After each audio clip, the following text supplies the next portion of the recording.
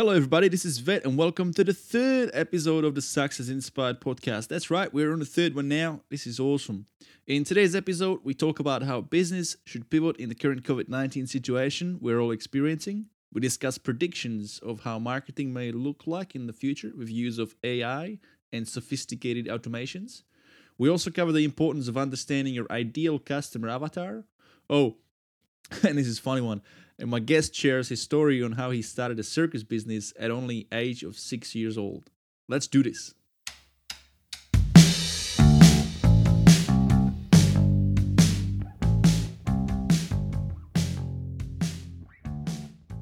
Hello, everybody. Welcome to the show. My guest today is one of the Australia's leading sales and marketing consultant who helps businesses plug the holes in their customer acquisition funnels. His expertise has been featured on multiple media outlets, and I highly recommend his free Sales Machine Guide, which shows you how to implement 5 simple strategies on how to skyrocket your business and give it a go yourself. Please welcome to the show, Tim Hyde from Win More Clients.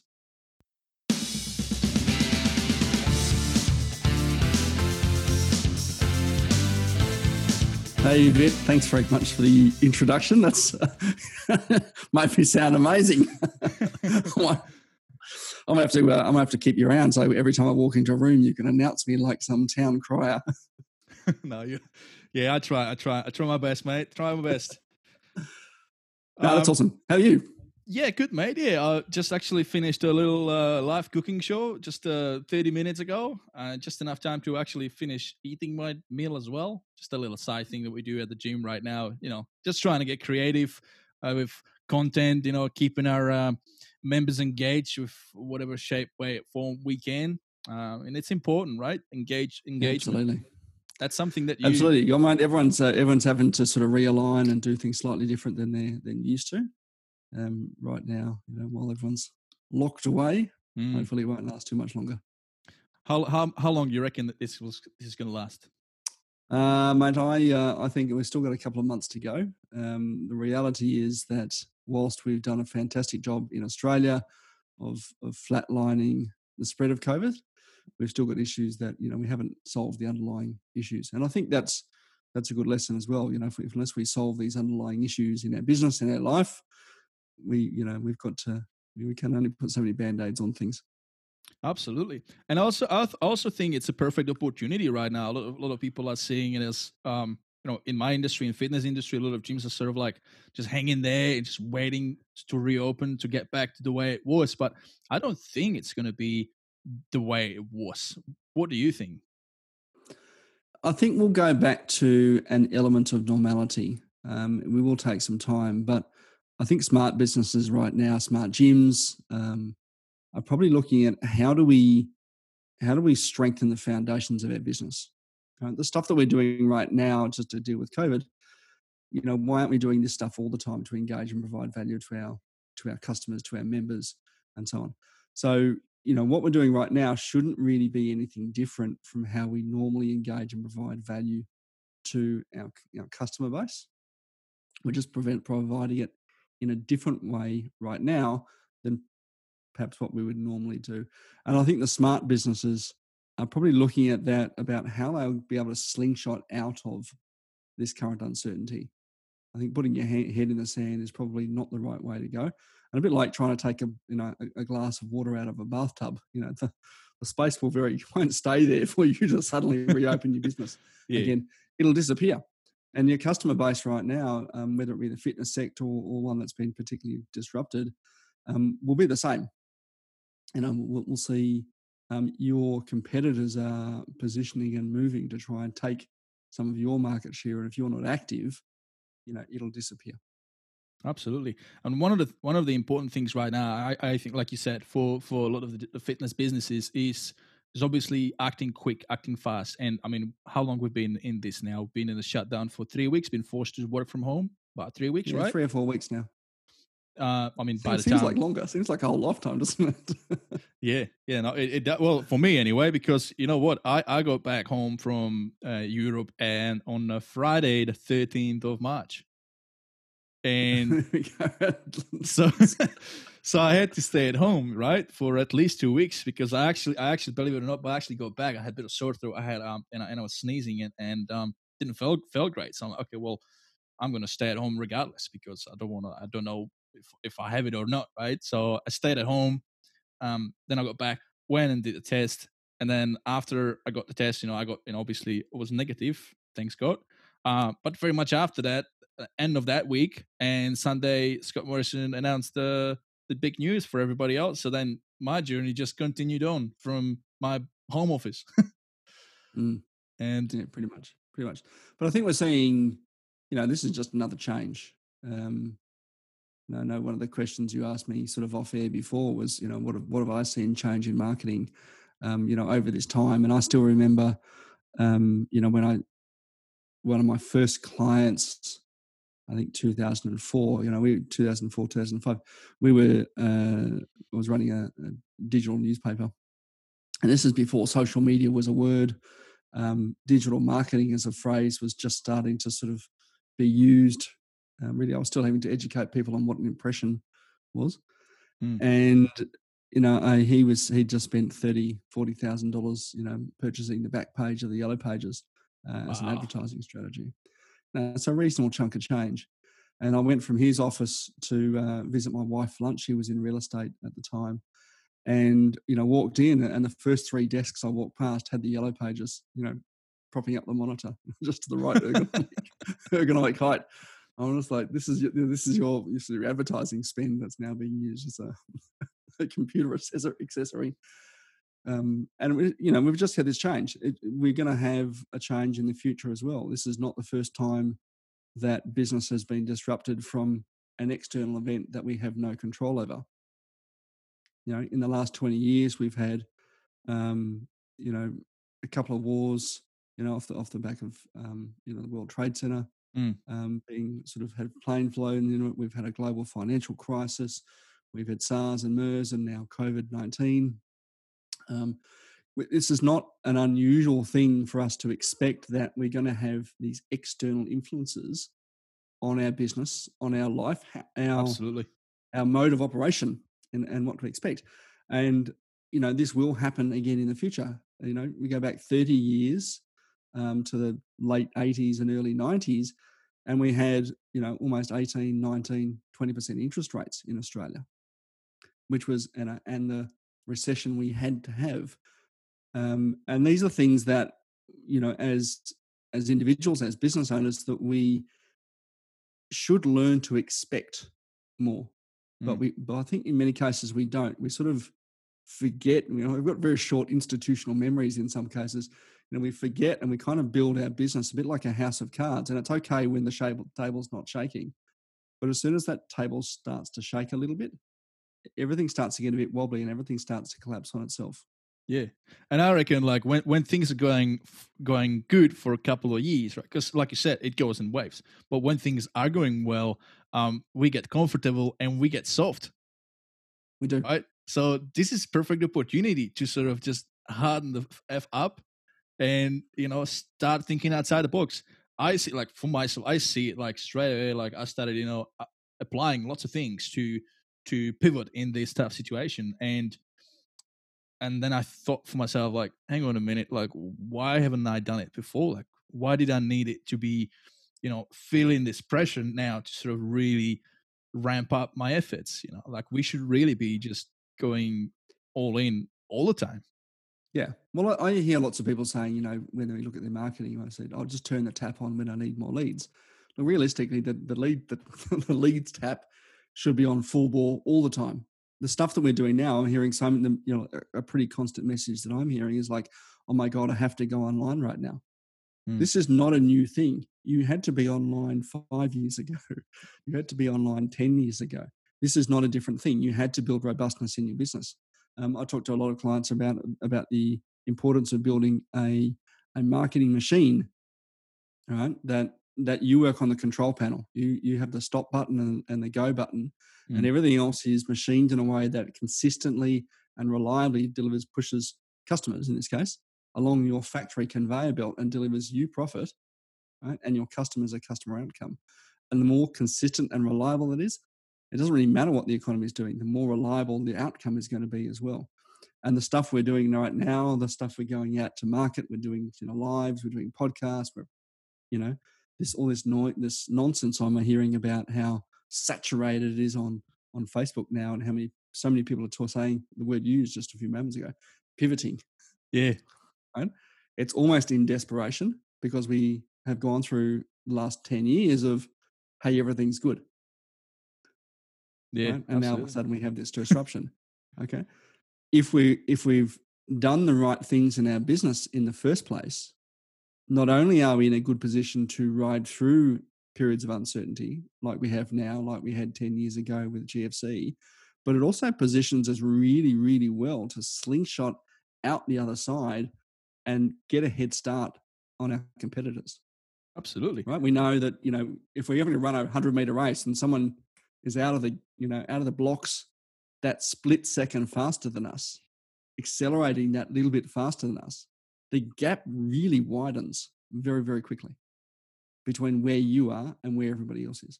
Absolutely, yeah. I mean, that's what we have to do. We have to, when it comes to normality, there is going to be, it's not going to be straight up, right? It's going to be a slow start, I reckon.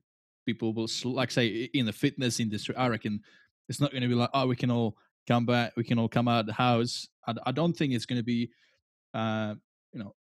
everybody straight back into the gym. I think people will be skeptical, right? So the fact that we, or us or anybody else right now, if they've been able to move on to an online delivery of their fitness services, whether it's classes or one-on-one or whatever, the fact that we have that now, when everything gets to normal, you be way ahead of the competition, of those that haven't acted fast enough.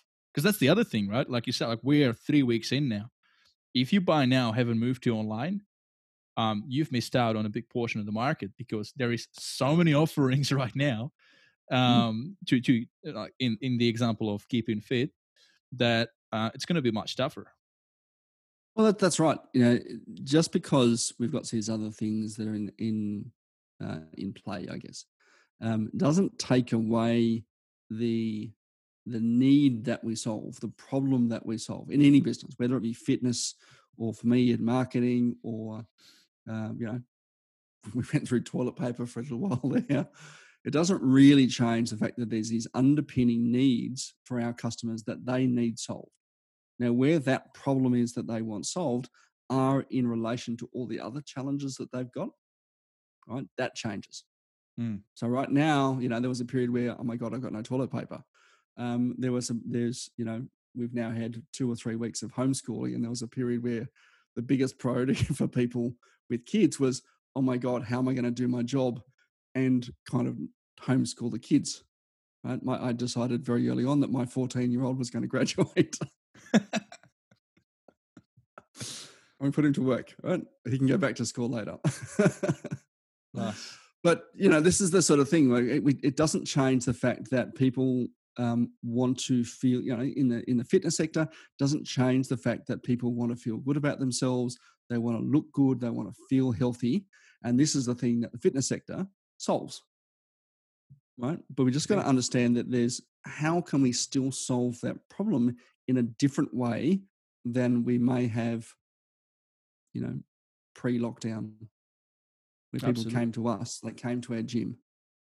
Yeah, because one of the common things that I hear is, I call some people from the gym and they're like, mate, I prefer the face-to-face, I'm just going to wait until you guys reopen and we're able to come back in. I'm like, okay, that's fair enough, but how are you solving your problem right now? I mean, keeping fit and healthy, it's not something you can put on a back burner. That's something that should be day-to-day priority, right? Because when we are healthier, when we are fitter, we perform better, we're at a better mental state, and most importantly, we're able to manage our well-being, right? So I'm like, well, that's fine, you can wait, but how do you know how long it's going to take? It's going to be a couple of months before we're able to reopen. So, well, we've got these resources. I mean, that's right. Gyms have these resources. We have medicine balls, we have weights, we have bars, we have I think it's trying to think of some of the things that F45 have. We have those elastic bandy things, right? We can get those. We can still get those into the hands of our customers. Absolutely. Right? 100%. I've watched my wife jump online and do online dance classes. Like last night, she was dancing around our lounge room for an hour and a half, streaming a live class. Right? So we can still get face to face with our customers via a Zoom call, via Facebook Live. We can still get the equipment our customers need to have to train into their home. Right? We can drop it on their front door. We can arrange a sort of exchange if you need to, if someone's in an apartment. Right? They can come via the gym and you can run it out and toss it in the back seat of their car. Right? Mark down who's got it, and they come back and swap it over later. So the opportunities are still there. We just need to pivot the way we're delivering. That's right? it. Realign the way we deliver our services. Mate, I reckon, I don't know if Zoom is a publicly, listed company, but I wish I believe they are. I wish I bought some shares because they are killing it right now. Everybody's. I think they went from a broker mate of mine was looking at it. I think they said it went from like $38 to $150 in the space of 2 weeks, and then so it came back and it's sitting $120, $130 now. So pretty significant. You've got 4x, 5x your money. It's unreal. Now, tell me a little bit more about, I know what you do, but for our listeners, and also, sort of very curious myself. How did you find the passion? What compelled you to do what you do? Be working in marketing and helping others. Mate, I've been in business just about my whole life. I still remember to this day, and maybe just because I tell the story, that I actually remember it. When my parents first moved to Canberra way back in 79, that makes me sound really old. I thought a great way to meet all the neighbourhood kids would be to start a circus. Circus? Yeah, circus. Not a lemonade stand, a circus. And so I invited everyone over. I charged them 20 cents admission each, which was an absolute fortune back then. Hang on, how old were you back then? I was 6. 6 years old, and you were doing a circus? 6, yeah. And were you the performer, or? I was what do they call it? The ringleader, the ringmaster, one of the two. Okay, continue. This is a very interesting story. Anyway, I made them all dress up, right? So it wasn't a real circus, but got everyone in there sort of dress ups and horses and elephants and all that sort of clown suits and all that sort of stuff. And we did things like apple bobbing, and we all had a great old time. And I was kind of seeing one of my favourite books from my childhood was Uncle Scrooge. Right? And he used to sort of dive into all his money, and it seemed like an awesome time. Now, to this day, I still don't really know what Uncle Scrooge actually does. I think he's some form of entrepreneur, or Is that the Disney bit? The three little boys. And he jumps Donald from that Ducks, little. Yeah. Huey, Dewey, Louie. Okay, you know the one. Yeah. And I was sort of seeing my Uncle Scrooge Golden Book come to life with all these sort of cash, and I remember going to Trash and Treasure and blowing $1 on this brass inlaid cigar box. That all of my 20-cent pieces and my gold coins, they all lined up beautifully, neatly, and I think it was 7 rows of, 6 rows of 7 coins or something that fit beautifully in this cigar box. Yeah. And then I blew a whole $1 on 1 cent lollies. That's a lot of lollies. I know, right? And I ate them all and this is back when, your hand, like I remember chip packets seemed so much bigger than they do now. It's probably because my hand is much bigger. But I blew this, I'll buy all my money on 1 cent lollies, and I ate them all on the way home. And I thought, this is the best thing ever. Right? This business thing is brilliant. And I kind of had this passion for entrepreneurship ever since. And even, when I was working full time in my side hustle in government, and in private enterprise for, I think it was 17 years all up between the two of those. I still call those my side hustle, even though it consumed 40 to 50 hours a week. That I'd sort of retained in business and the creativity and being able to sort of create this impact. Now, whether it was, as a 6-year-old, being able to sort of make friends and have a lot of fun and getting spoils of war, if you will. Or making selling wine racks, or importing UGG boots from China, or starting my first digital marketing business in 1999, I think it was. It was fun. But the last one, and where I'm at now in terms of in this marketing space, I mean, I had to sort of make up digital marketing as it was evolving. Well, I didn't have the opportunity to learn from somebody else. There were no courses that I could suddenly take and do this. So a lot of it, what we were doing was trial and error. And, I think 2006 or 7, I was asked to speak at a management, Australian Institute of Management, in a presentation to, at the time, the heads of all these marketing agencies in Canberra, where you and I live. And I still remember thinking, oh my God, what am I doing here?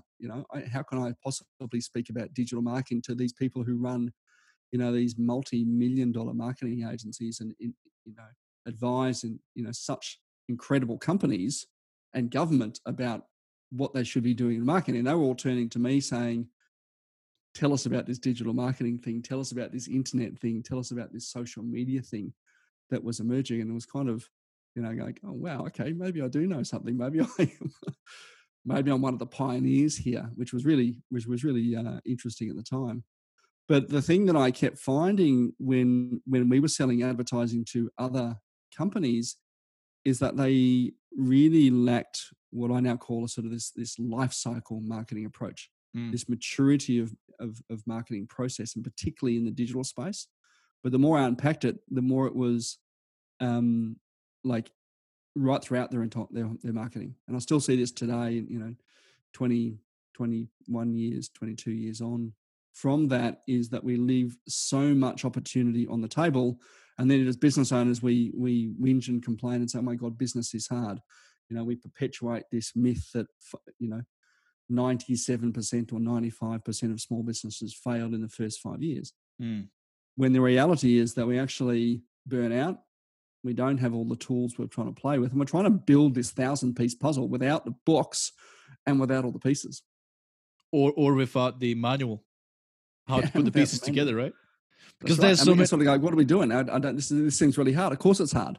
Yeah. Right. Of course, if you don't have the box, if you don't have the roadmap, you're going to sort of lead, opportunities on the table. And I see that as a really frustrating thing, because I don't think business really needs to be hard. Absolutely. If we started to treat our business a bit more like our personal relationships. That's right. And just build deeper relationships. Mate, tell me about these digital marketing options, because, I mean, there's so many of the different options, right? There's all the different things being thrown around, SEO and PPT, I think it's called, and social media content, advertising, paid ads, Facebook ads, and website, and all the different things, right? You consider them almost like different pieces of the puzzle, right? They are. And whilst you can use all of them, it's probably better off to sort of pick 2 or 3 strategies that are going to work best for your business. And there's a couple of things, again, that I would sort of come back to as fundamentals. And it doesn't matter, again, look, in 10 or 20 years' time, we'll have a whole different suite of options that are available to us. I'm super excited about the automation space, because it's come so far in the last 10 years. And in 10 years' time, we'll have predictive behavior modeling and all sorts of interesting stuff like that. But there's some fundamentals, I think, that have been in marketing since way back when, you were walking around a market in a village, on dirt ground, with someone crying out about how amazing their silks were. There's still some fundamentals. We still need to understand where our customer's problem fits in the hierarchy of the challenges that they've got to deal with today.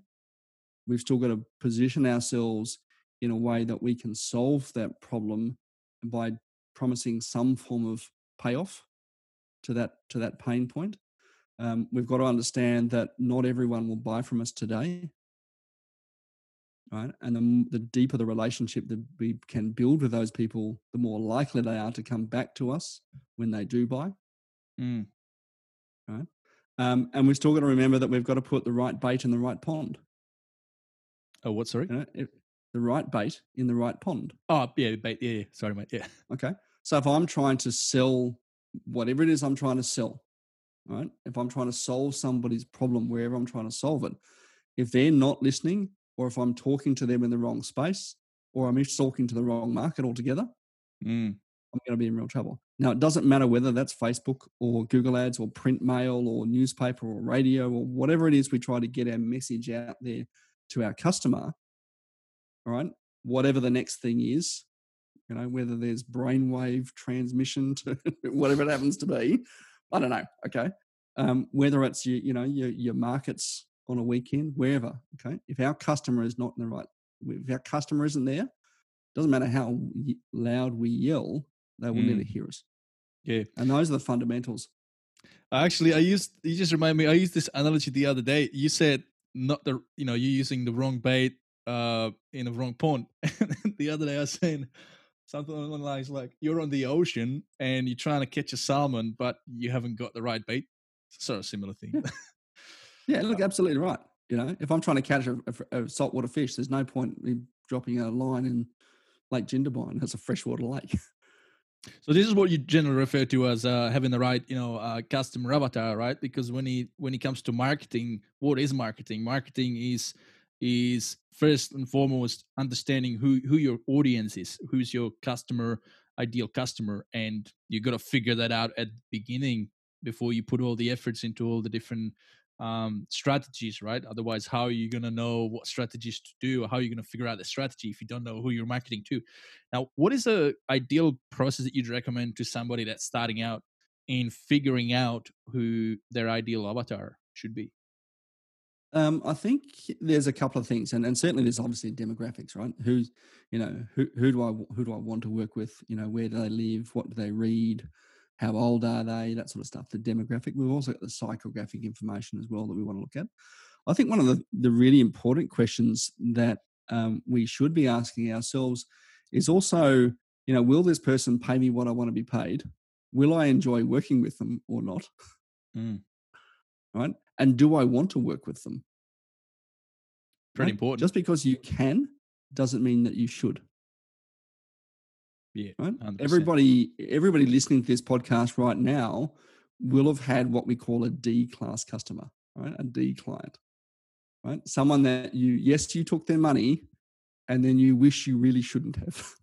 Yeah. Right. Everyone's got one of those. They suck out the energy out of you, and they don't. In the end, they don't achieve the result because they're not following. They don't achieve the result. You feel terrible. They feel like you've wasted. That you've ripped them off.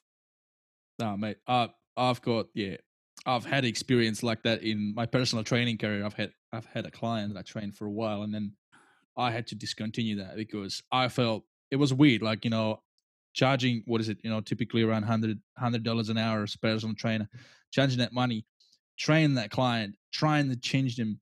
And I was trying everything because I always thought back, it's like, I'm doing something wrong. Like I was trying to consult with other people and am I not the good coach? Like, am I not how can I not make that shift? But in the end, somebody just told me, mate, you're not going to be able to change everybody. Some people will just not, you will just not crack through them. And they will just keep coming for sessions, but they're not going to follow through with everything else that you told them to do. You're better off not training them, because it's like, I felt like terrible because just training them and not seeing the results and frustrated. And still, like, they paying me the money, but I felt frustrated, still not getting results. And I would tell them, hey, this is here's a new recipe for next week. Even like, hey, this is how you cook it. Or and even making videos like at home, like how I'm cooking it, sending it to them. Hey, cook this. I'm keeping it real simple and things like that. And the client just kept giving me excuses. It's disheartening, isn't it? I actually like the idea of having a negative avatar. And I think one of the biggest mistakes that we can make as small business owners, particularly when we start out, is just saying yes to everybody because we're just chasing I've got to make money. I've got to make money. I've got to make money. And, two things in that. Obviously, we start our businesses with not enough resources. Right? So we become desperate and we start to say yes to things we probably should say no to. Mm. Right? And we don't we spend our time. What's that saying? There's a really cool one that says,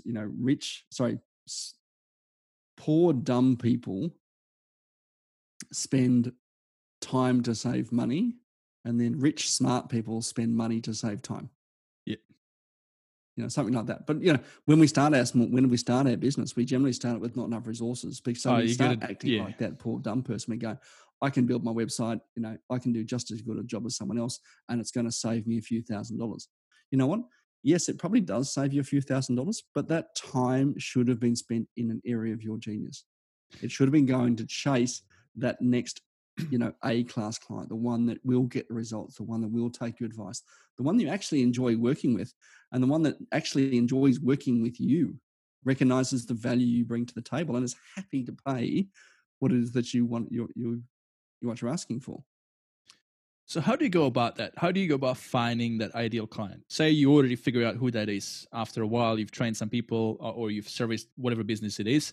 Now you know what that client looks like. How do you go and go fish? How do you what bait do you use? Yeah. I think we should be asking them more. I don't even do this enough in my business. But you should definitely sort of go back to those customers that you really love working with and just start interviewing them and saying, hey, why is it that you chose me? What was it about, what I was offering or what I was saying that really resonated with you? And look for a commonality. What do you enjoy working? What is my superpower? Ask your customers, what do you think that I'm really great at? Right? And it's something we don't do enough of. And if you bring all that information together and go, these are all my awesome clients and these are all my, less than desirable clients, and start looking at commonalities, you will start to see a trend about who represents the really good ones. And you do more of that, you will attract more of those clients. Because like attracts like. Ask your really good clients, do you just know someone, just like you who would be, that I could work with? And then what? Then you'd sort of create your content around it, your marketing efforts around that? Create your content around that. Create your content around what it is that they're hearing. What was their pain point? What were they looking for? Right? Create your content around that, and you will start to attract more of those and less of the ones you don't want. And you'll actually, I think as a result, you actually enjoy your business a lot more. 100%, yeah. Right.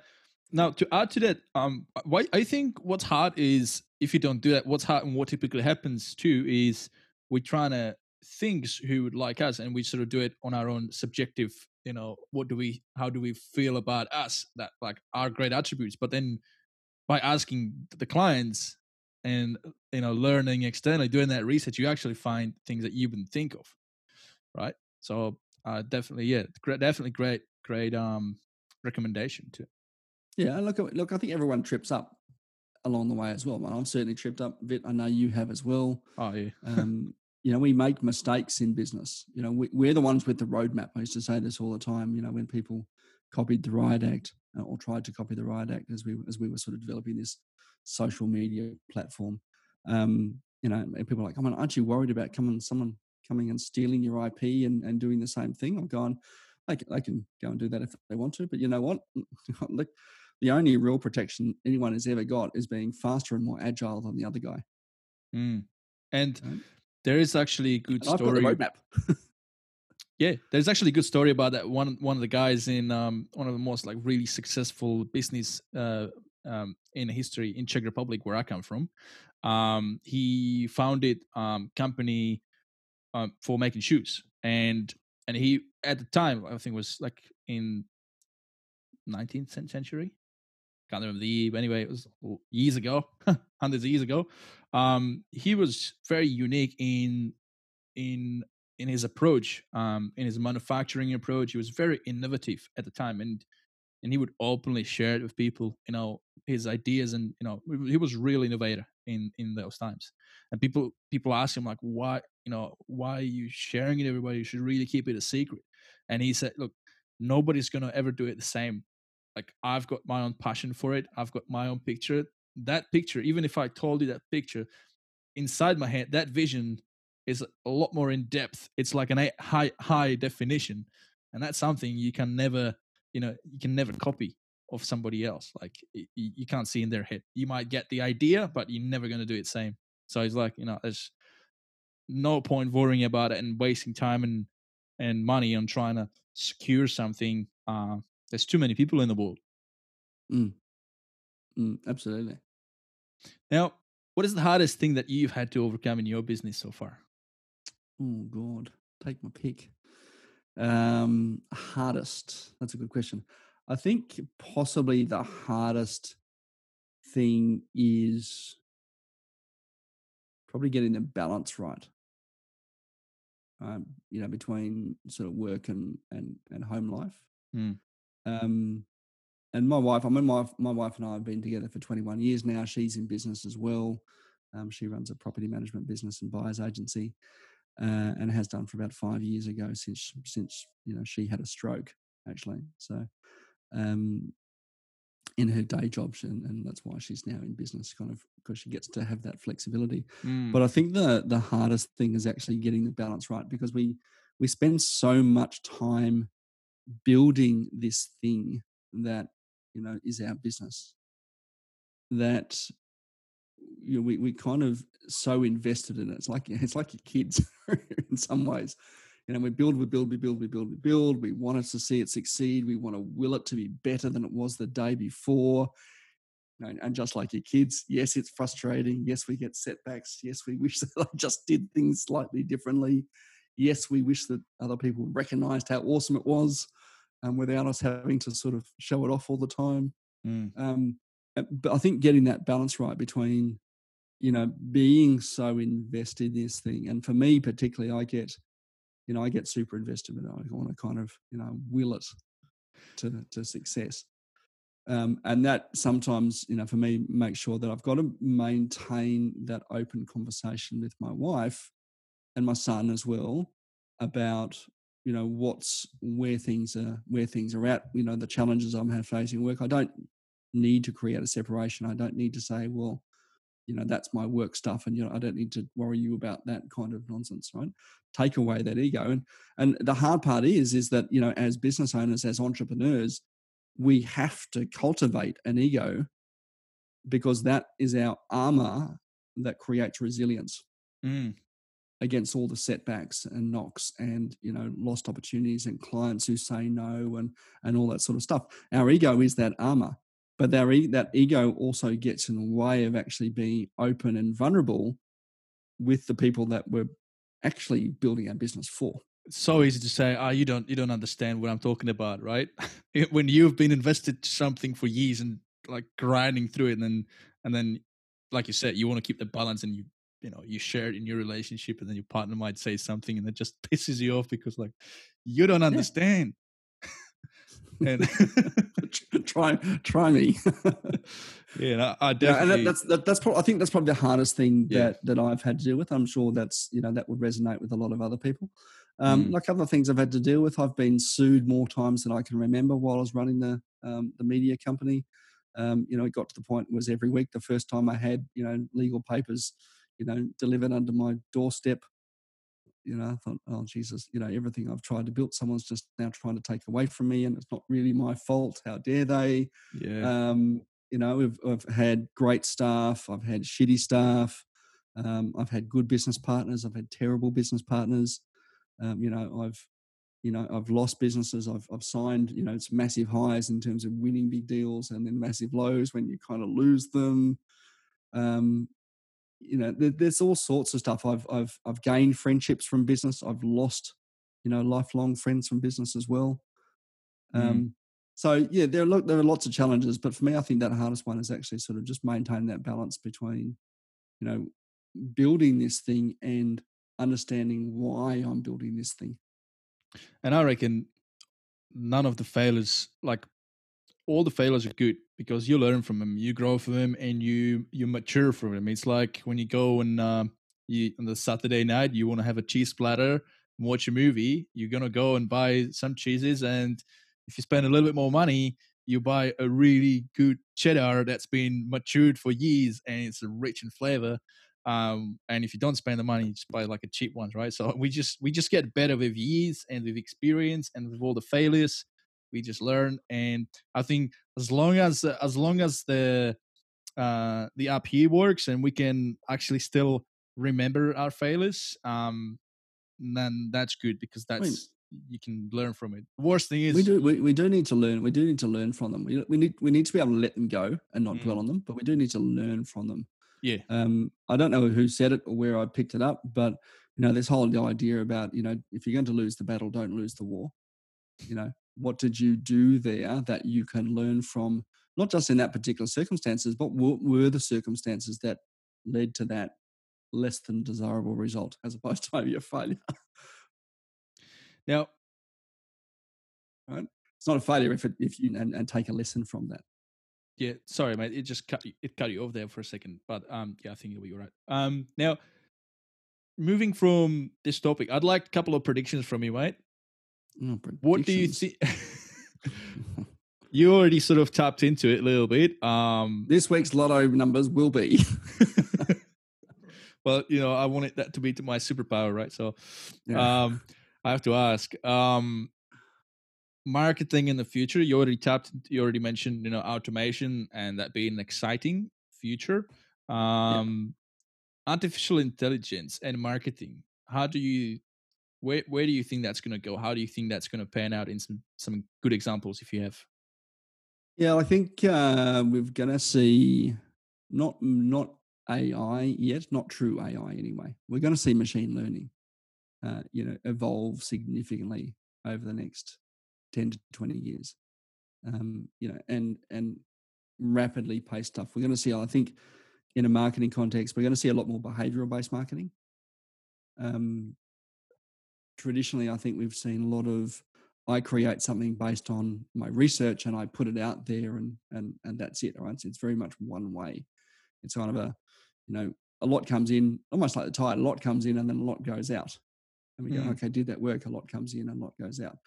I think we're going to see more personalized behavioral targeting, so that rather than treating groups by, in the hundreds, thousands, tens of thousands, millions of people, we're going to see more stuff that's targeted specifically to you. I mean, Facebook and Google right now are capturing, they're not social media companies, they're data companies. They're aggregators. They track everything that we do, and they're using that information to provide a more personalized experience to you, not through AI, but through very smart machine learning. And they do it so fast. It's just taking this information and applying some preset rules. Right? AI creates dynamic rules, but even machine learning was starting to kind of mirror some of this stuff. But we're still setting the rules that if you do A or B, great. Okay, if you do B, then you've got a choice of D or E. Fine. If you do E, we're going to go to X or Z. Right? And that's effectively what we're doing right now, but just on a very, very accelerated basis.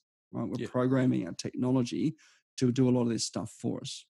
Right? This podcast, for example, we have the technology now that can start to track and engage how much of this podcast did you've listened to, whether you've listened to it, whether you've got to the end or not. And we can decide what to do with you as a prospect based on your IP address of the device you're listening in on to do other activities, right? It might be ignore you. It might be put you into an advertising segment. And we're seeing that, right? Just about everybody will have had a conversation with somebody about how their phone is listening to them. Yeah. Right now. And how, oh my God, Facebook just listened to me. I said this and here's an ad for it. Right? That is what we're having, this behavioral targeting sort of stuff. And I think we're going to see a lot more of that in the future. And the smart companies are getting on that right now because we're actually serving people better. It's not evil. It's not bad. It's not, sneaky and conniving. We're actually saying, well, you're clearly interested in this, and this is a pain point for you. Let me make your life easier by giving you something that potentially can solve that right now. So by doing so, you're able to be a bit more specific to who you target, and that way you don't have to annoy the other people that wouldn't be interested. So yeah, like you're right. I think we will see a lot more of that. I think platforms will change. Right? Facebook's only been around for 16 years in its entirety. No, 16 years. Yes, something like that. But we'll see. We'll see things. There'll be another platform that comes out. Good example Pinterest, is Instagram, TikTok right now. That's TikTok. trending. TikTok didn't exist 5 years ago, and there's a new platform for us. And in another 5 years, there'll be another platform for us to go, oh my God, I'm going to jump onto this. And people will, because they'll go, there's less noise over there, so I'm going to go over there. And then, advertisers and businesses will follow. Because this is a new cool thing. Facebook once upon a time was really cool, and then your grandparents got on it, and your parents. Now it's not so cool anymore. It's still valuable, and it's still a very integral part of how we communicate with our networks. But it's not as cool as it was, say, in 2010. Now, if you had to break down the current social media, LinkedIn, Facebook, Instagram, I'm not sure if you can also consider LinkedIn as a social media or not, but if you had to sort of list those four, LinkedIn, Instagram, Facebook, and say Twitter, can you give me a bit of a definition which one is good to use for what type of industry or type of level of where you're at? Yeah, use the one where your customers are, first and foremost. Having said that, as a general rule, if you were to pick just one, you'd be on Facebook. Right? If you're going to pick two, if you're in a business-to-business environment, you'd probably pick Facebook and LinkedIn.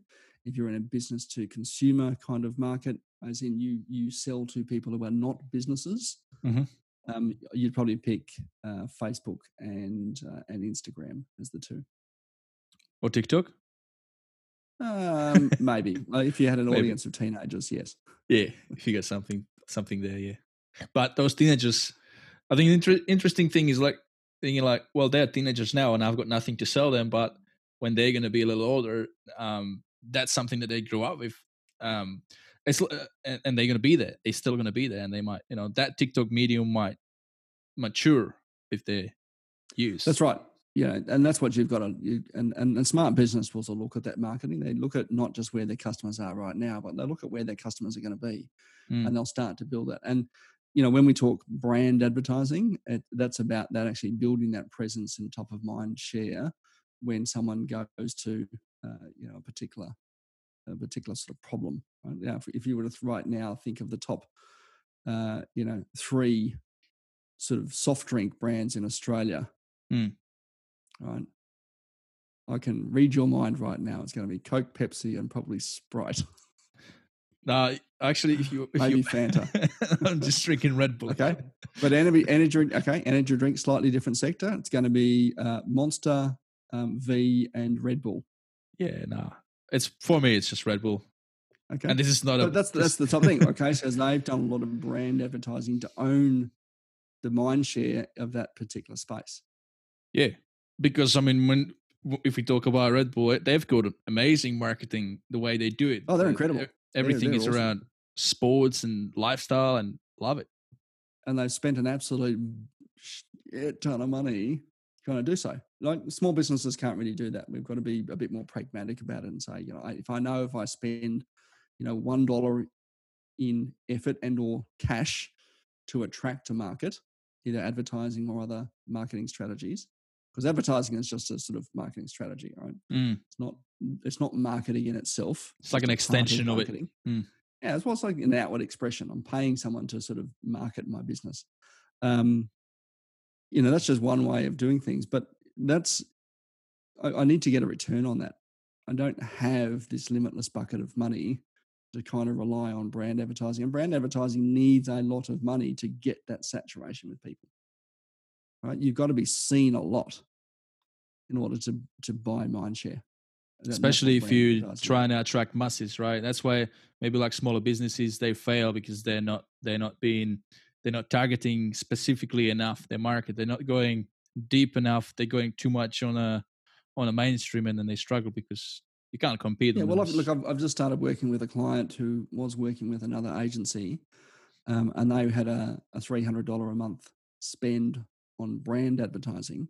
To a market of 20,000 businesses in Sydney. Now, by the time you spend $300 a month against that 20, and spread across that 20,000 sized market, There's no it's a way. drop in the ocean. Yeah. They're not seeing, that doesn't buy enough exposure over a short enough period to build a brand presence. Whereas if they specify like those, how do you say, 3,000 businesses, if they narrowed it down to maybe 100 of those businesses being in a specific avatar and modify their content, everything, then those $300 would be Would go a long way. long way, be more competitive in the advertising against the other advertisers. Yeah. You're probably better off picking 60 businesses and sending them $5 in the mail. I guarantee you'll get their attention. Yeah. Now, tell me something that's true that almost nobody agrees with you on. USP. Okay, let's talk about that. Unique for the listeners. Selling proposition. This is a thing that I think a lot of businesses will have been told that they need, is a unique selling proposition, and just about everyone struggles to put one together. Okay, I reckon it's a crock of shit. So how do you put one together? I would probably say you need a customer value statement, right? All right, so I think CVS, not USP. Okay, how's that different? Because the key difference is that, the big thing people get with USP, they get hung up on the unique. That suddenly the thing that you do has to be completely different from everyone everywhere ever. Yeah. Okay. And we get stuck on that, and it's not, right? What F45 offer as a gym isn't terribly different from other boutique gyms that do in the same similar format of training. Who do a program that runs for under an hour on a regular basis. Okay, it's not hugely unique, right? But what we have more so is a customer value statement. It says this is the thing we do, and this is how we do it, and this is the value to you. Right. I think if we focus more on that rather than just trying to kind of come up with uniqueness for the sake of uniqueness, we'll actually be better off. Because also, a lot of marketers won't say that, but they'll go, "Oh, you need a USP." Business coach will say, "Well, what's your USP?" Well, and you'll go, "I don't really have one, other than I'm doing this, and for the other companies are doing this. It's not the same thing." And what I like about it also is if you have like a USP, that's more like talking about, hey, look at us as a company. This is what we are. This is how unique we are. But what you say is the other way is, this is how unique we are for you, for what you need. This is how we can do it for you. So, and that's always going to be resonating more to that audience, because like, well, you actually care about us. This is why you're doing it for us. It's like nobody cares about the other person. They care how the other people care for them, right? So makes perfect sense. If you have a USP, great, but you're never going to use it, right? You never speak your USP to your customer. Yeah, absolutely. It's just a way of doing things, but you not necessarily have to push it out, right? Yeah, absolutely. So I think that's probably the thing that I think that I think a lot of people would disagree with. Now, what do you wish you had known when you were starting out the current business that you have win more clients? The current one. Let's see. I wish I had known which were going to be the bad customers.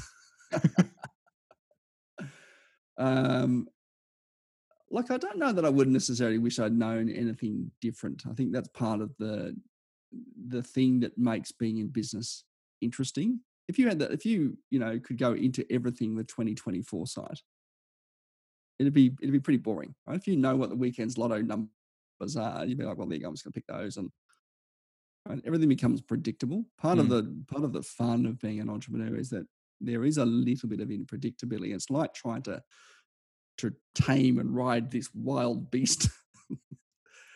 You ultimately want to tame it, but not at the same time.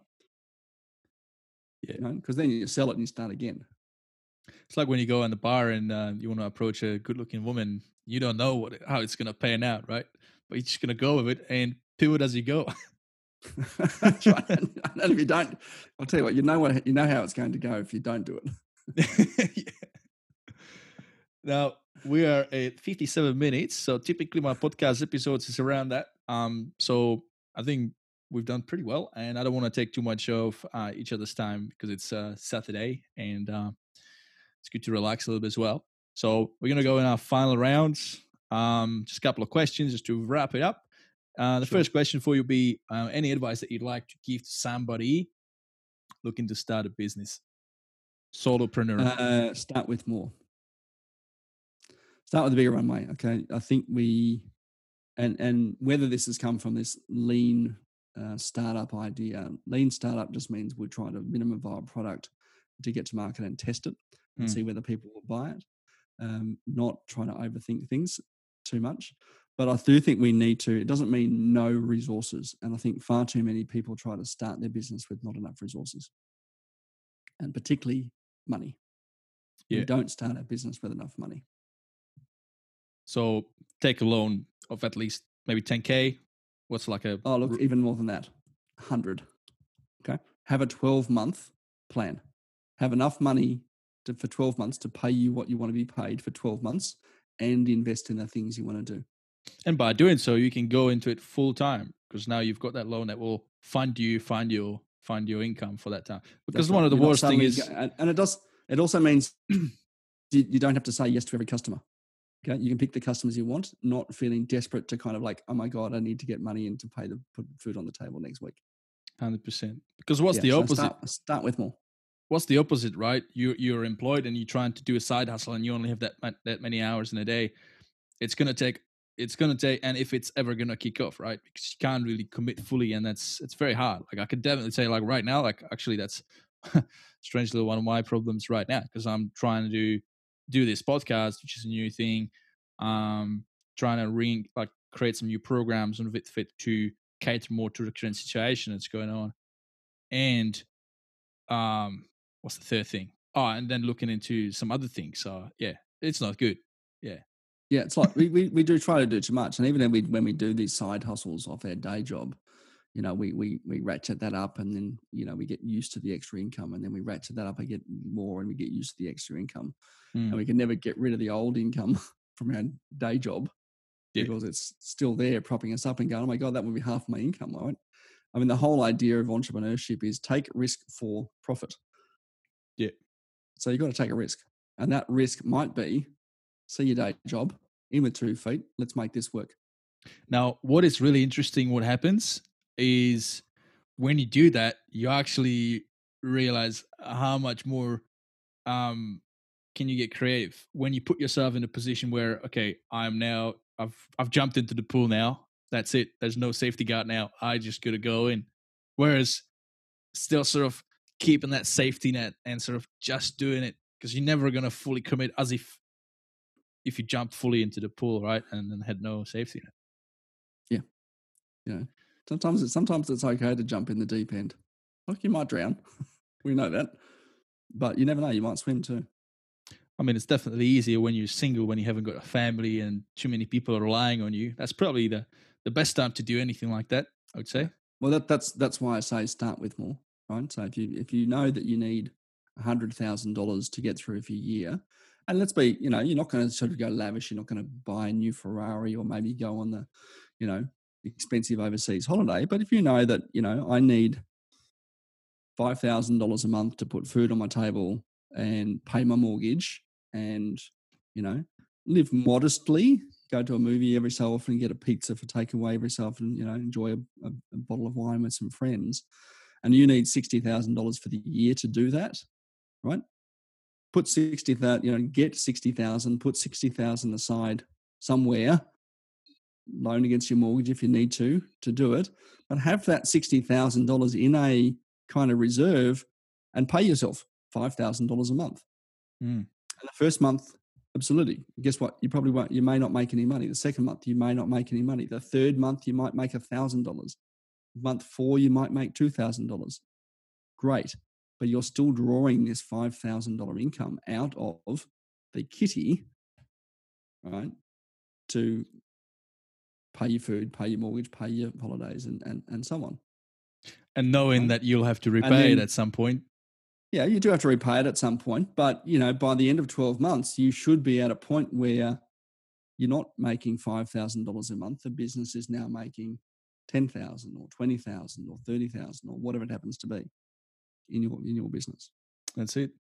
And I was just going to say, it does mean you're not getting stressed about, oh my God, I need to make 5,000 next month to pay the essentials. Yeah, that doesn't work, because when we are in the fear mode, it's like creativity only works to a certain level, right? And we just can't perform. We start to make silly choices about not only what we spend, but where we make our money, and not all dollars are created equal.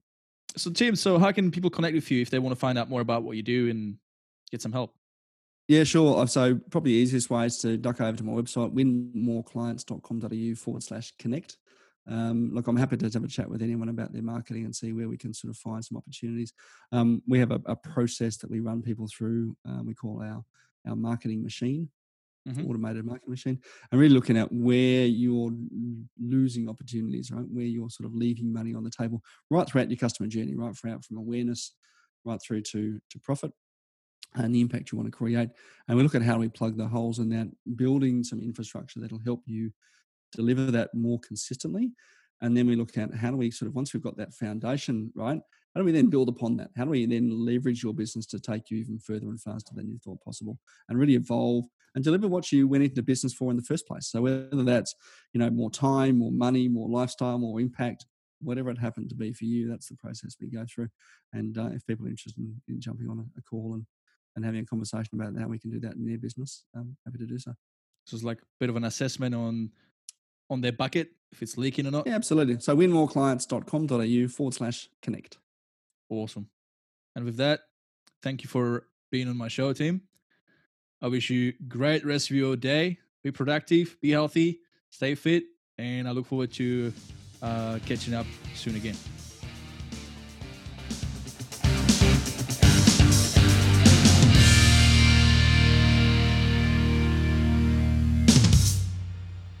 And that's a wrap. You've just listened to episode number 3, and guess what? That means it can officially stand on its legs. 3 is kind of a unique number, isn't it? The past and the present and the future, as it takes 3 legs to make a tripod or to make a table stand. Anyway, I've got a really good feeling about this. So in the next episode, I'm talking to one of Canberra's most sought-after media producers. Him and his team create amazing multimedia that entertains, informs, and inspires. And we talk about a whole bunch of great stuff, so stay tuned for that one. It'll be released next week on Saturday morning to get your weekend started. Now, to get notified about all these upcoming episodes, please make sure to subscribe so you don't miss out. Now, if you're still here and still listening, you must have liked it. If that's the case, could you please share this podcast and help me inspire others? There's a bunch of links in the show notes, and you can just share them on your social media channels, whichever one you like. Have a great rest of your day, and stay inspired, everybody.